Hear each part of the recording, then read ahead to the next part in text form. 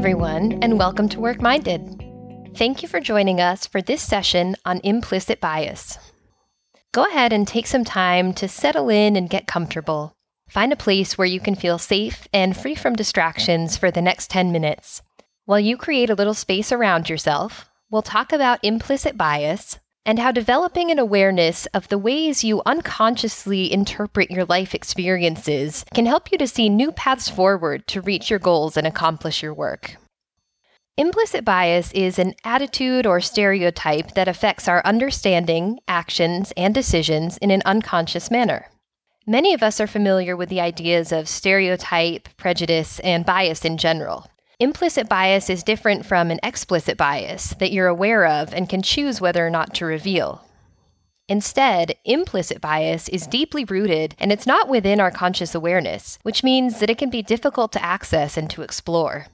When you hear implicit bias, it might bring to mind some of the different types of bias that fall under this umbrella, such as groupthink, halo effect, and contrast effect. In fact, implicit bias is so ingrained in how we approach our interactions with the world that we'll be developing an entire series devoted to the particular types of cognitive bias that most influence how we approach our work.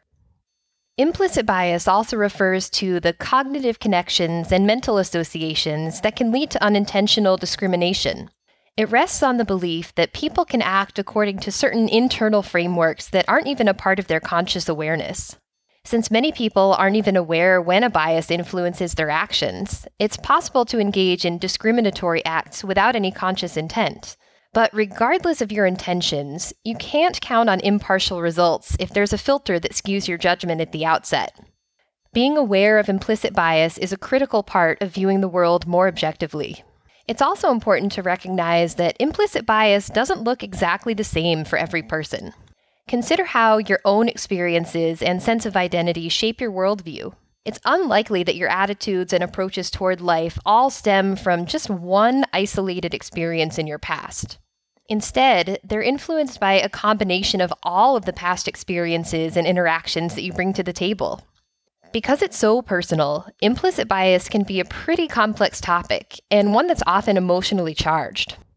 But it's up to us to understand that, whether it's conscious or unconscious, bias relates to an active place of how we interpret the world, and not just a passive place of how the world appears to us. And once we understand this, we give ourselves more of a say in influencing how far we let implicit bias govern our decisions. While there's debate in the field about whether there's organizational value in attempting to influence implicit bias, it's generally accepted that an awareness of our own implicit bias and how it can affect our colleagues and work environment is a crucial piece of promoting an inclusive workplace. Our focus here will be on developing an awareness of the role implicit bias plays in our own work. Being aware of any implicit bias that influences how we interpret a situation can help us to make more objective and potentially better informed decisions.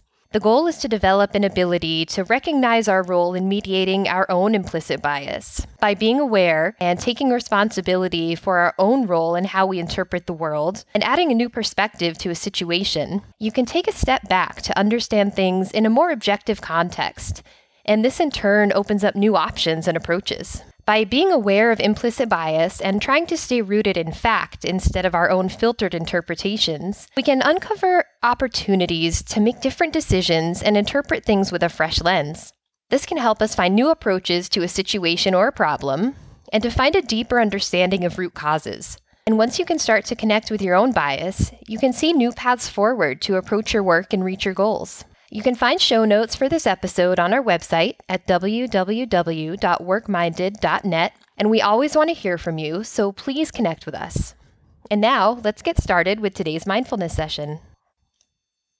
Today's mindfulness session will focus on developing an awareness of some of the implicit bias you might bring to how you interpret your experiences.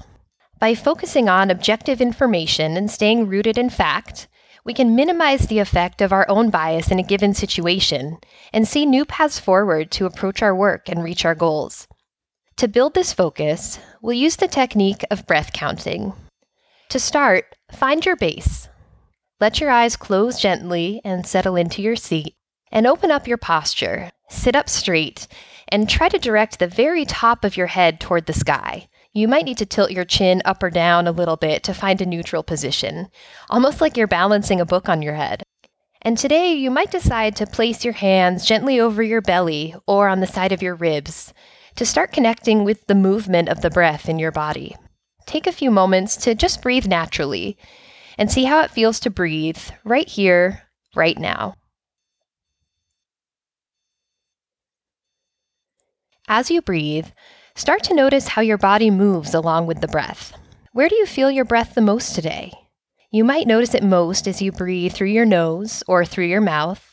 You might feel it spreading all the way through your chest or down to your abdomen. Wherever you feel it most, focus your attention on this area and just come back to the feeling of how it feels to breathe right here, right now, over and over again.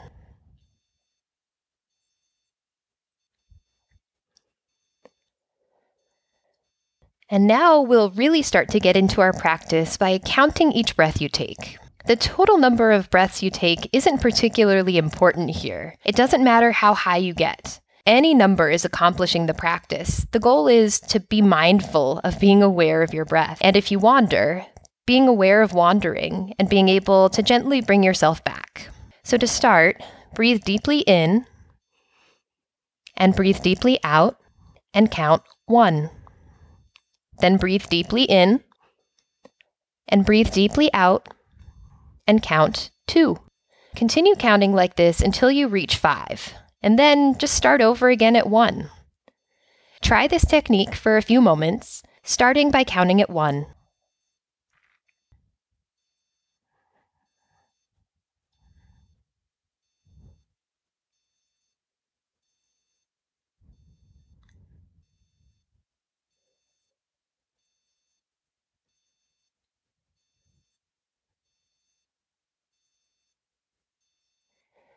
If you find yourself distracted or you're starting to lose track, just nudge yourself gently back to an awareness of your breath and start counting again from 1.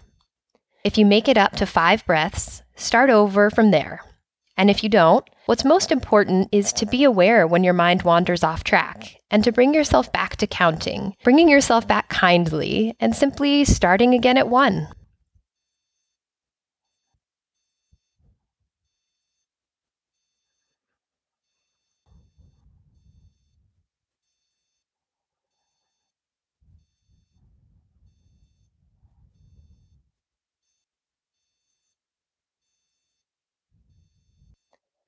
Now, take a moment to check in with yourself. How do you feel after taking the time to connect with and ground into your breath?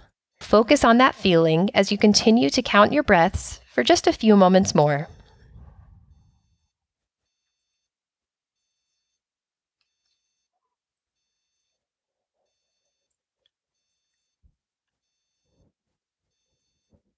And as we wind down, start to ease back into your day with small movements. You can wiggle your fingers and wiggle your toes, and start to notice any sounds that are happening in the space around you. You can take a nice, long, deep sigh, and try to open your eyes last so you can let your other senses bring you back to the present.